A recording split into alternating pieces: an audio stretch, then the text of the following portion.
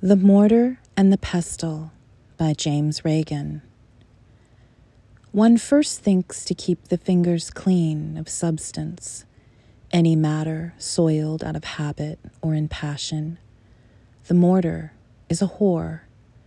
Now place the soul within, unscented, sinner cleansed and round in shapes the eye won't fail to fashion.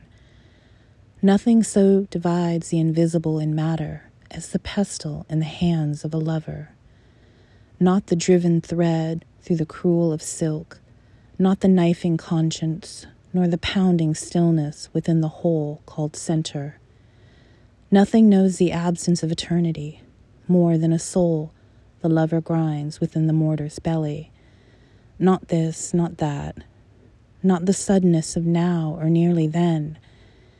Give the whore a dose of guilt to breathe out a soul the world will smother.